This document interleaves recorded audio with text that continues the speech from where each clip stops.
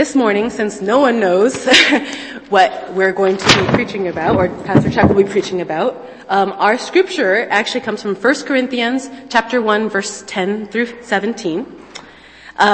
You can find that in your pew Bibles on page 807. Again, our scripture reading is from 1 Corinthians chapter 1, verses 10 through 17. I'll give you a moment to kind of flip through your device to get it up on your phone.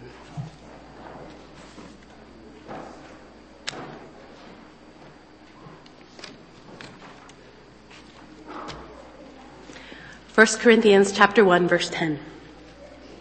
I appeal to you, brothers, in the name of our Lord Jesus Christ, that all of you agree with one another, so that there may be no divisions among you, and that you may be perfectly united in mind and thought.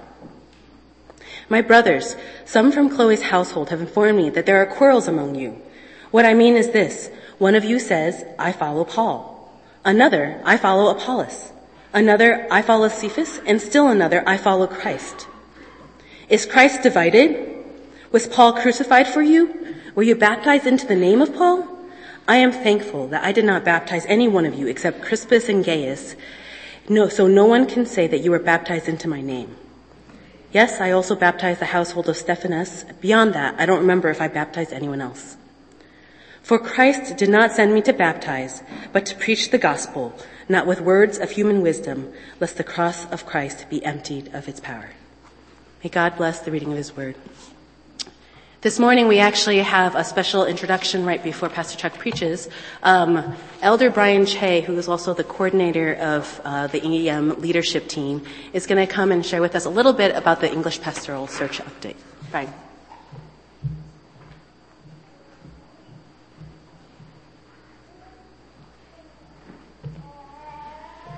Good morning. It's great to see all of you here on this cold day. I grew up in Southern California, so on days like this, I often dream of going home. I'm sure that many of you would like to go somewhere warmer as well. Fortunately, Chuck gets to do something about it. As most of you know, he's going to be retiring from our midst this coming June, and he and Irene and their family are going to be moving over to Florida. So in the meantime, I just wanted to share an update just in terms of what we've been doing as part of our search process to find someone to come in to succeed Chuck. So first off, if we could go to the next slide. We formed a search committee. This started last fall. As soon as Chuck gave us advance notice that he was planning to retire, we started to think about who we wanted to be able to go ahead and search for this process. Now, according to our church bylaws, this is a decision solely at the discretion of the senior pastor, Pastor Caleb. But Pastor Caleb, because he wants to make sure that whoever comes in is able to meet our needs, he wanted to have very, very strong input and primary input from the English ministry in terms of what would we want and what are the needs that we consider as we go through the search process. And so these are the people that we've assembled onto the team. You can see that this is headed by Pastor Caleb, who, as I mentioned, is the hiring manager, so to speak, according to our bylaws. But we also have from the English ministry, we have myself, we have Emily, and we have Lauren and Terry. And then we also have one additional elder from the Chinese side, Elder Yuguan. And this is to help facilitate making sure that whomever comes in will be able to work well with other aspects of our church as well. So these are the committee members. If you have any questions or comments, feel free to just to approach any of us. What I wanted to do now is just to give an update in terms of what have we been doing as a committee and what's the overall process that we're going through. So if we could go to the next slide. Okay. So as most of you know, last fall we started to meet with a lot of the different fellowship groups to start to collect input in terms of what are the things that you would be interested in making sure that as we bring somebody in that we would be able to address particular needs that you see, things that you think our church does well, continues to need to focus on, and so on. And we posted a job description. This is posted both on our own website, and we've also started to go to different third-party posting organizations and started to advertise the fact that we have a posting here. Now, what we're doing currently in the process is we've actually had a relatively good number of people start to send in their applications, and so our committee has been starting to go ahead and screen these different applicants as they've been coming in. Now, the process that we want to go through is basically based on the feedback that you provided to us. We've started just to present, a basic cutoff in terms of if a candidate applies, we ask for them to send us their resume, a couple of samples of their preaching, their statement of faith, and so on. And basically, we set up a phone call just to figure out, okay, is there a real potential opportunity?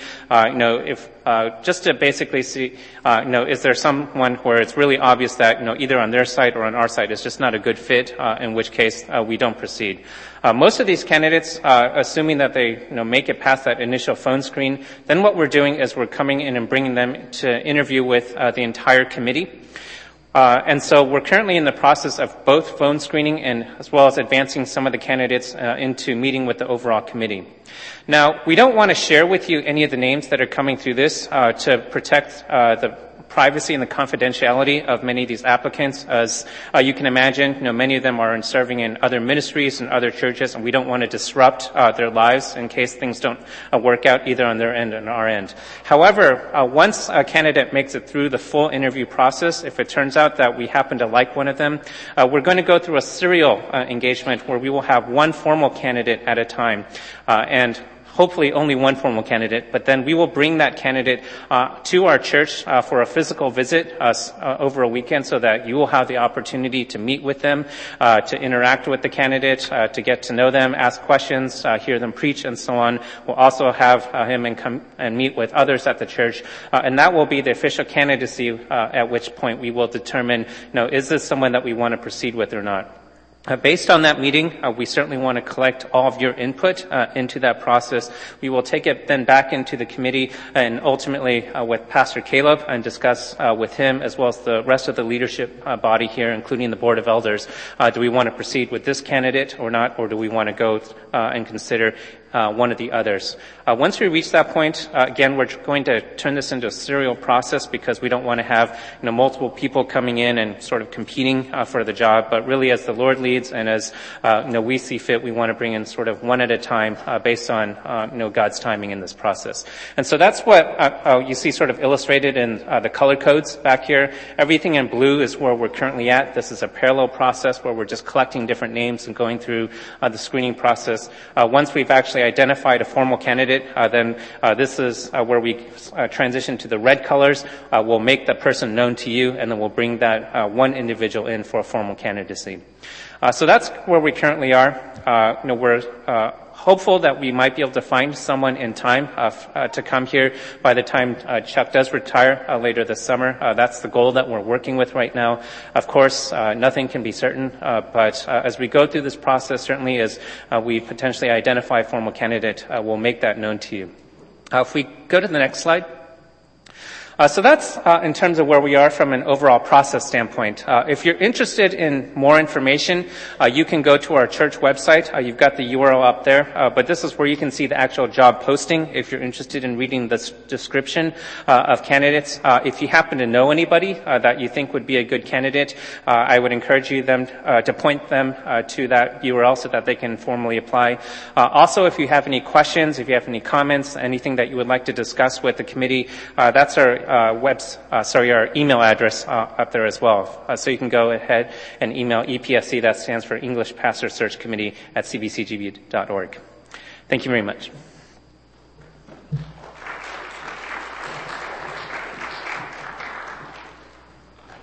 Okay, so I asked the Pastor Search Committee to give us an update, just partly because it's useful to have updates, so we kind of keep thinking about this because it's going to happen, but also partly because it ties in with today's passage in particular. Because in Corinth, they had gone through some pastoral transitions, in a way, like we're going to go through. Only the Corinthians didn't handle it well. And we want to learn from their mistakes so we can make sure that we do handle it well. So turn with me to 1 Corinthians chapter 1.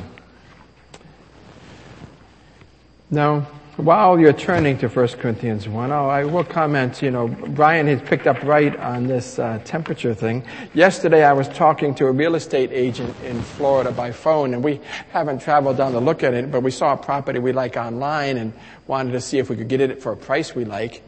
And I mentioned that it was 2 degrees up here, and maybe in an effort to get me to raise my bid, he said, well, it's 76 degrees down here, you know. So if you don't like the cold, I have sympathy for you. I'm actually going to do something about it. I'm moving. But then you can call me anytime in July, August, and September. We'll be plenty miserable then. Well, because July and August are so hot, and then September, October are the hurricane months. So you get some, you lose some, yeah. Now, just before we go into 1 Corinthians, let's review where we've been. What we're looking at is the New Testament. Hello? Did we lose me? Okay. Here. Because this is not working. Okay, due to unforeseen technical difficulties. It's working now. Okay, anyway, here we are. Oh, so what we've been looking at here. So the Old Testament gives us the sweep of what God is doing throughout history, and with the expectation that this will be culminated when the Messiah comes. And Jesus comes and says, look, I'm the Messiah. And all that stuff that the Old Testament said was going to happen, you know, the restoration of a world to a pristine state of Eden and even beyond, all that stuff that the Old Testament said was going to happen, well, a bit of it happens, maybe half of it happened. But a lot of it didn't happen. And Jesus introduced a distinction that we hadn't anticipated in the Old Testament, a distinction between his first coming and his second coming, and basically some of it starts now, and the rest of it won't happen until the end of time. And so we're living in this curious in-between period. And the New Testament really describes for us what life is like in the in-between period, life in the meantime. So what we're going this semester is we're going through each of the books in the New Testament to capture a main theme, a central theme from each book, because it does 2 things for us. It helps us to capture what is the idea in this book, in this letter, in this piece of writing. And then it helps us to anticipate what our lives will be like, because we're still pretty much in the same situation they were in. We're still living in between time, in between the first coming of Christ and the second coming of Christ. And so we saw from the book of Acts that really we have one overriding mission in this in-between time. And our one overriding mission, our highest priority of all, is that everybody should hear the gospel. Particularly those who haven't heard it. Those who have no access to it. So really, the book of Acts, the entire book of Acts, is an argument to prioritize reaching the unreached. And then we saw from the book of Thessalonians that really becoming a Christian gives us a community to be part of, but it also kind of pulls us out of this wider community. Because done right, Christians live differently than the world. Sometimes in the sense of the culture wars, as Emily was praying about. Sometimes we create unnecessary culture wars, like is going on in American politics now. Some of those culture wars are necessary. A lot of them are unnecessary. But anyway, 1 Thessalonians reflects on what is it like for Christians to live within a culture that they're not really fully part of. And how will life be? What will life be like for us in that situation? Then 2 Thessalonians touches on this issue that comes back periodically. And it happened as early as the early church. It happened again in the year 1000. It certainly happened as the year 2000 was coming. And trying to anticipate when is Jesus coming back. And all these grand schemes for reading the Times, reading the newspaper and reading the Bible and trying to get them to correlate. And when is Jesus coming back? And 2 Thessalonians said, look, don't worry about when Jesus is coming back. Focus on being ready for him when he comes back by living the way he calls us to. Then we saw from the book of Galatians, highly relevant to our current situation, was the implications. Galatians is about salvation, but not just about salvation. It's about salvation and then community. How do we live together? What are the social implications of the fact that Christ came to die for all of us? What are the implications of that for race and for ethnicity and for socioeconomics? And so we looked at that. Now, 1 Corinthians, we're going to spend a few weeks in looking through 1 Corinthians because it's a much longer book than most. And it deals with several different issues, one after another, or issues that are still current today. But all of the issues tie together with this. One theme, you could say, or a continuity that runs throughout all the issues, is the Corinthians had not yet managed to separate enough from their culture. Now, this is true of us, particularly those of you who've only ever lived in one culture. If you were born and raised in America, I remember when I came back after 4 years overseas, my first stint overseas, I came back and served in a Chinese church in the area, among second gen, congregation like ours. And I'd been overseas for 4 years, so some of my values and exposures had changed. And I came back here and I thought, some of the people in the church I was serving in were more American than Americans, even though they were second gen Asian American. And that's not to even consider what it's like for Caucasian that we grew up in this culture. All of us, without being aware of it, we bring our culture into the church. We bring our culture with us when we become Christians. And maybe Christ changes a few things right away, but a lot of stuff we don't know needs changing. And so clearly the Corinthians had brought their culture, Greco-Roman culture, into the church.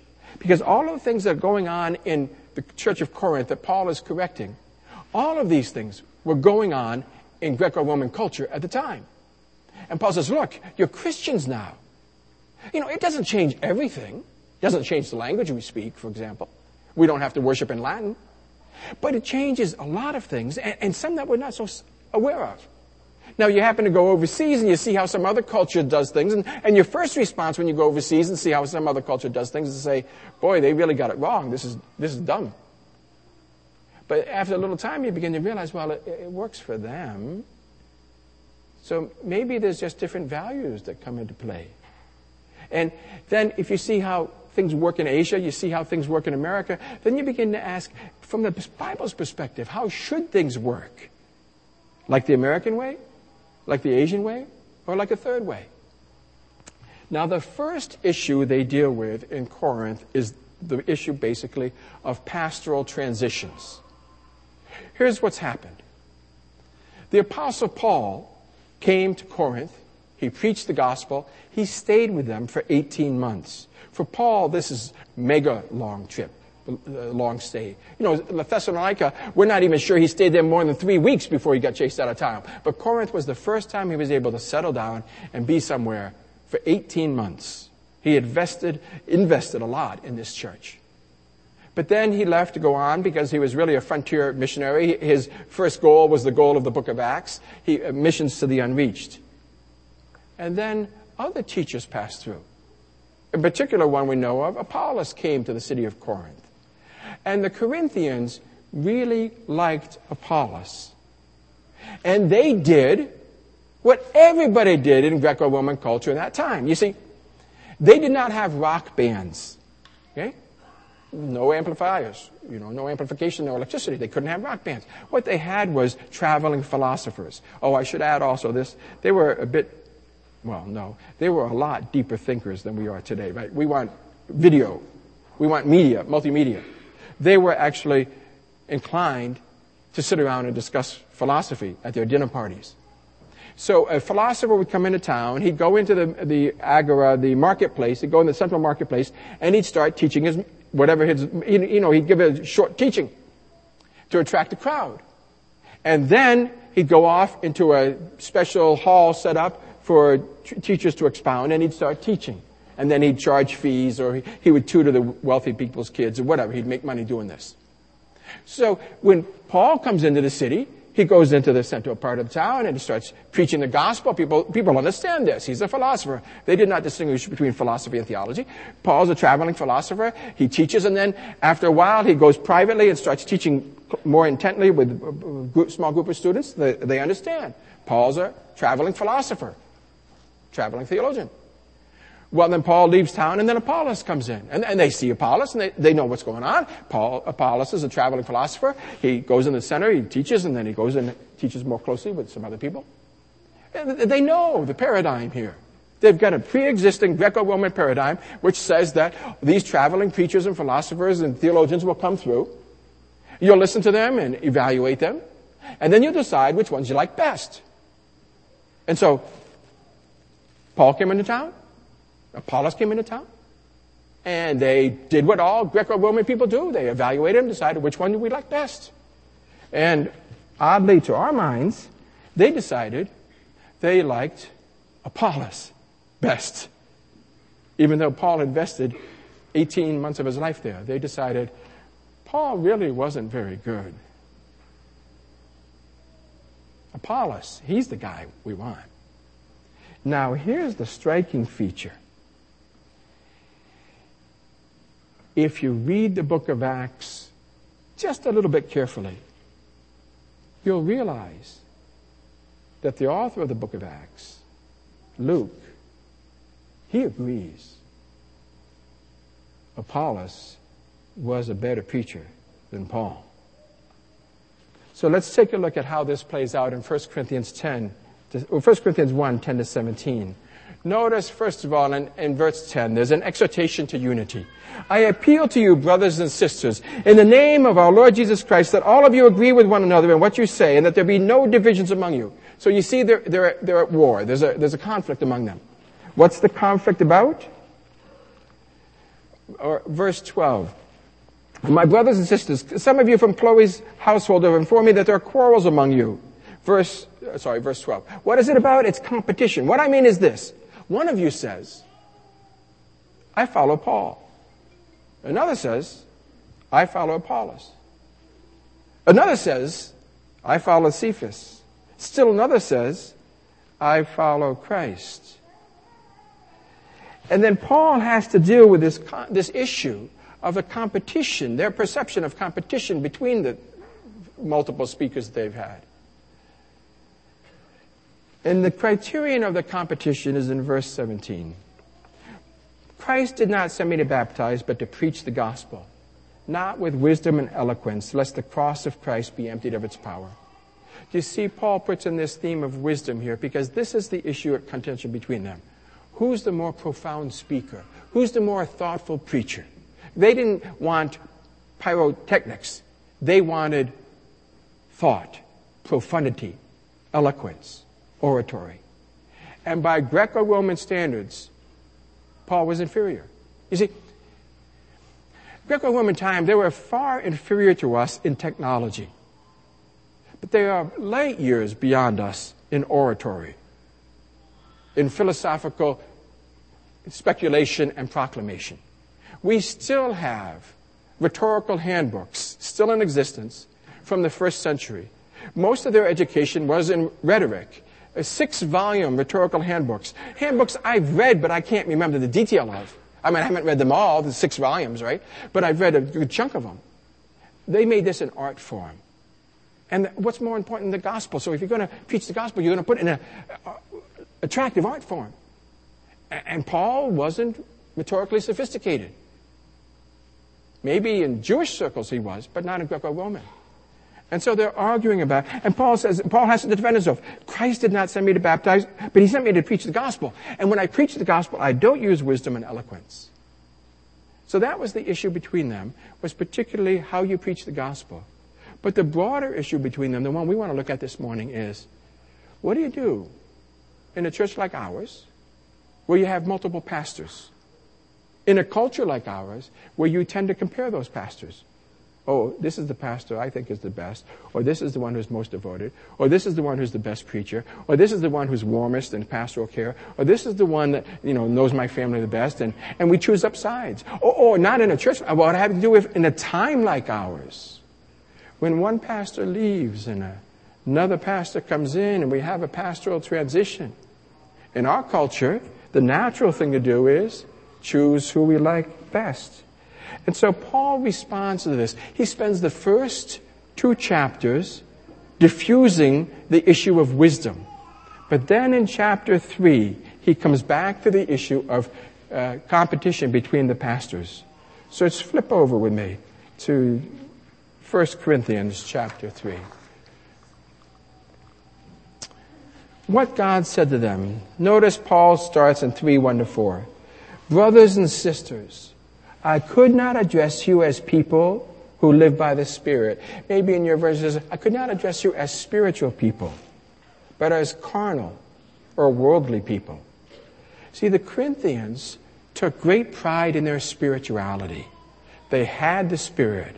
They spoke in tongues. They had prophecy, maybe healings. They took great confidence and pride in their possession of the Spirit. And Paul says, look, why wasn't I profound when I came to you? He said, I couldn't be profound, spiritually profound, because you couldn't handle it, because you're worldly, you're carnal, you're pagan. How are they pagan? Verse 3 and 4. Are you not acting like mere human beings? For when one of you says, I follow Paul, and another one says, I follow Apollos, are you not human beings, mere human beings?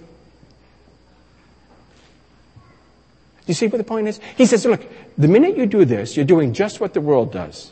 You're comparing between your pastors or your preachers. That's just like what the world does. For example, right? Now, who's better? Tom Brady, Peyton Manning, or Cam Newton? You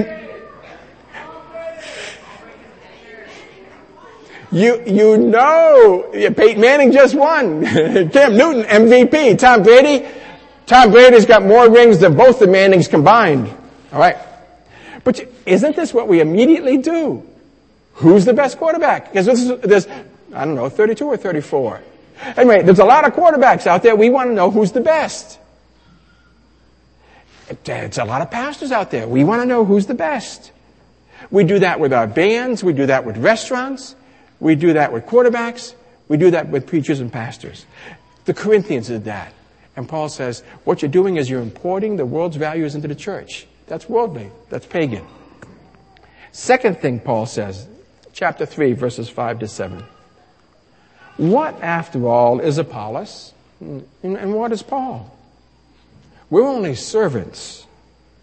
We're agents through whom you came to believe.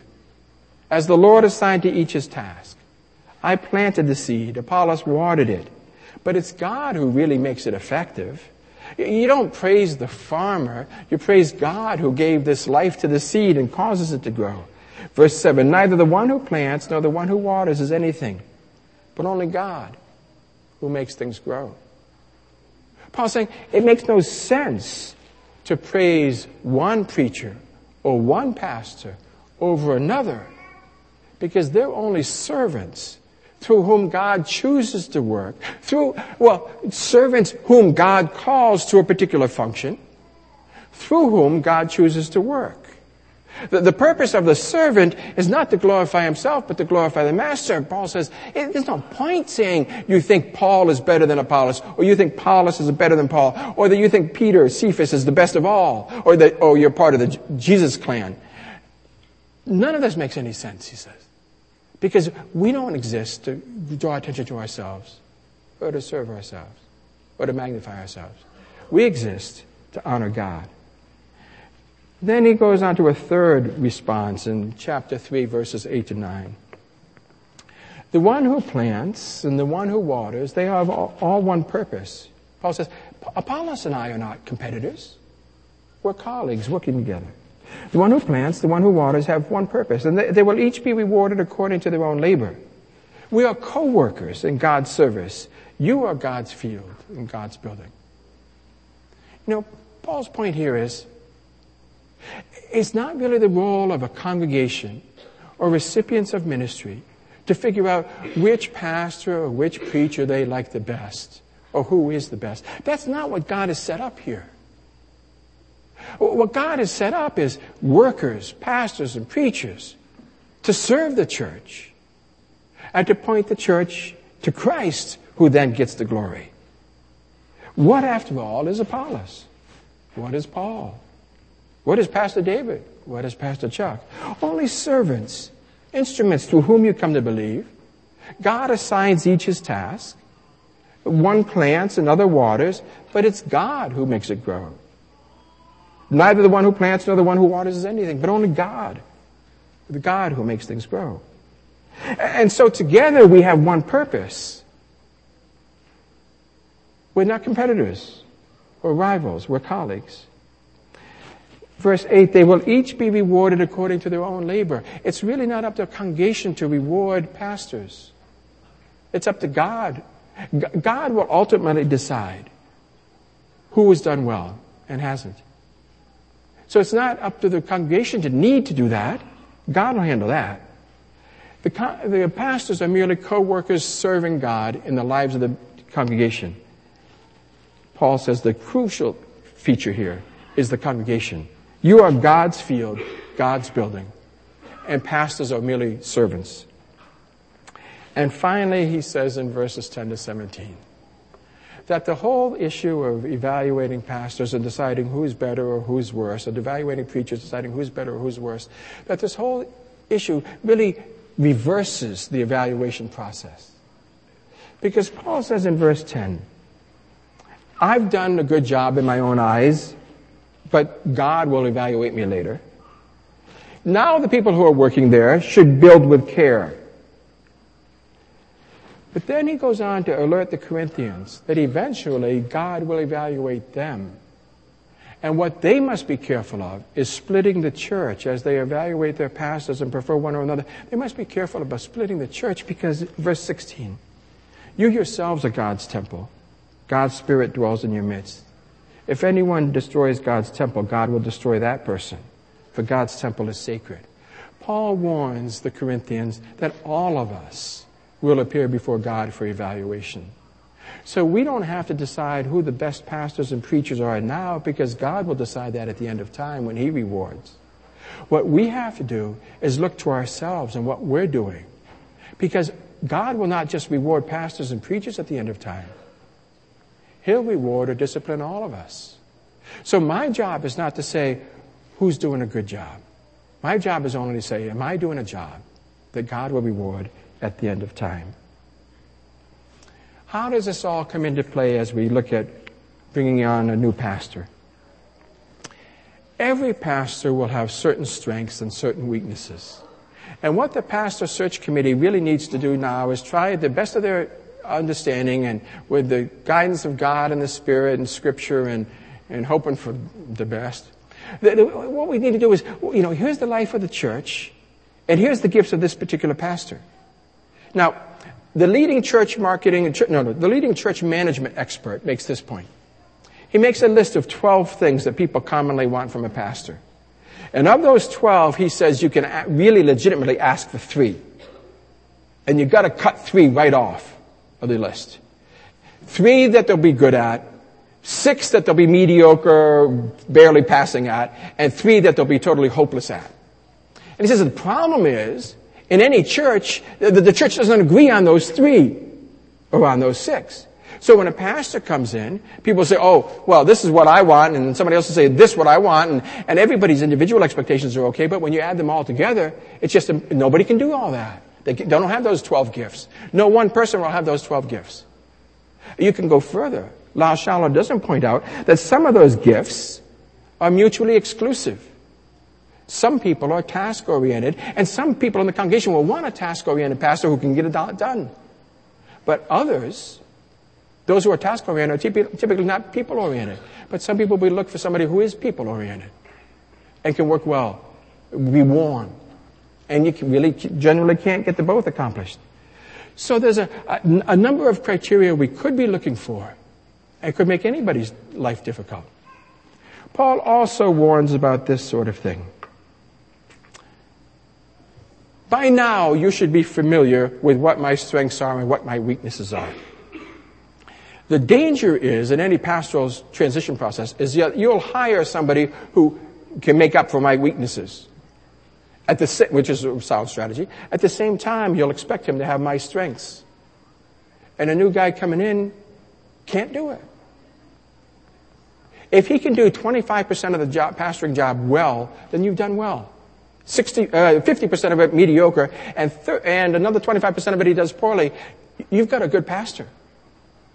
But what you'd never want to do is say, our former pastor did this well, and you don't. Always feel free to say, well, almost feel free to say, our former pastor did this poorly and you do it well. You can tell them that. It still makes it a little bit carnal according to, 1 Corinthians. But at least it's a better way of being carnal than to say the other, right? We're going to have a transition coming up. And hopefully, on average, the new fellow coming in will do a better job than I've done. But what you don't want to do is make that judgment yourself. God will do that. What you don't want to do is look for him to do everything well that I've done well, and then do everything well that I haven't done well. What you want to do is have some common understanding with the search committee. What are you looking for? And then staff or serve for his weaknesses. So that together the ministry of this church is not dependent on the one pastor, but it's this community serving together and a pastor doing a piece of that and taking the lead in it. Let's pray together. Father, this is an interesting and motivating and exciting time in the life of this church. Certainly a significant time in the life of this church. We pray that you'd be at work through the search committee and through us as a community as we make this transition to new pastoral staff, that we might succeed where the Corinthians struggled, that we might do a better job than they did because we looked at their mistakes and avoided them. We ask you to be with us. In Jesus' name, amen.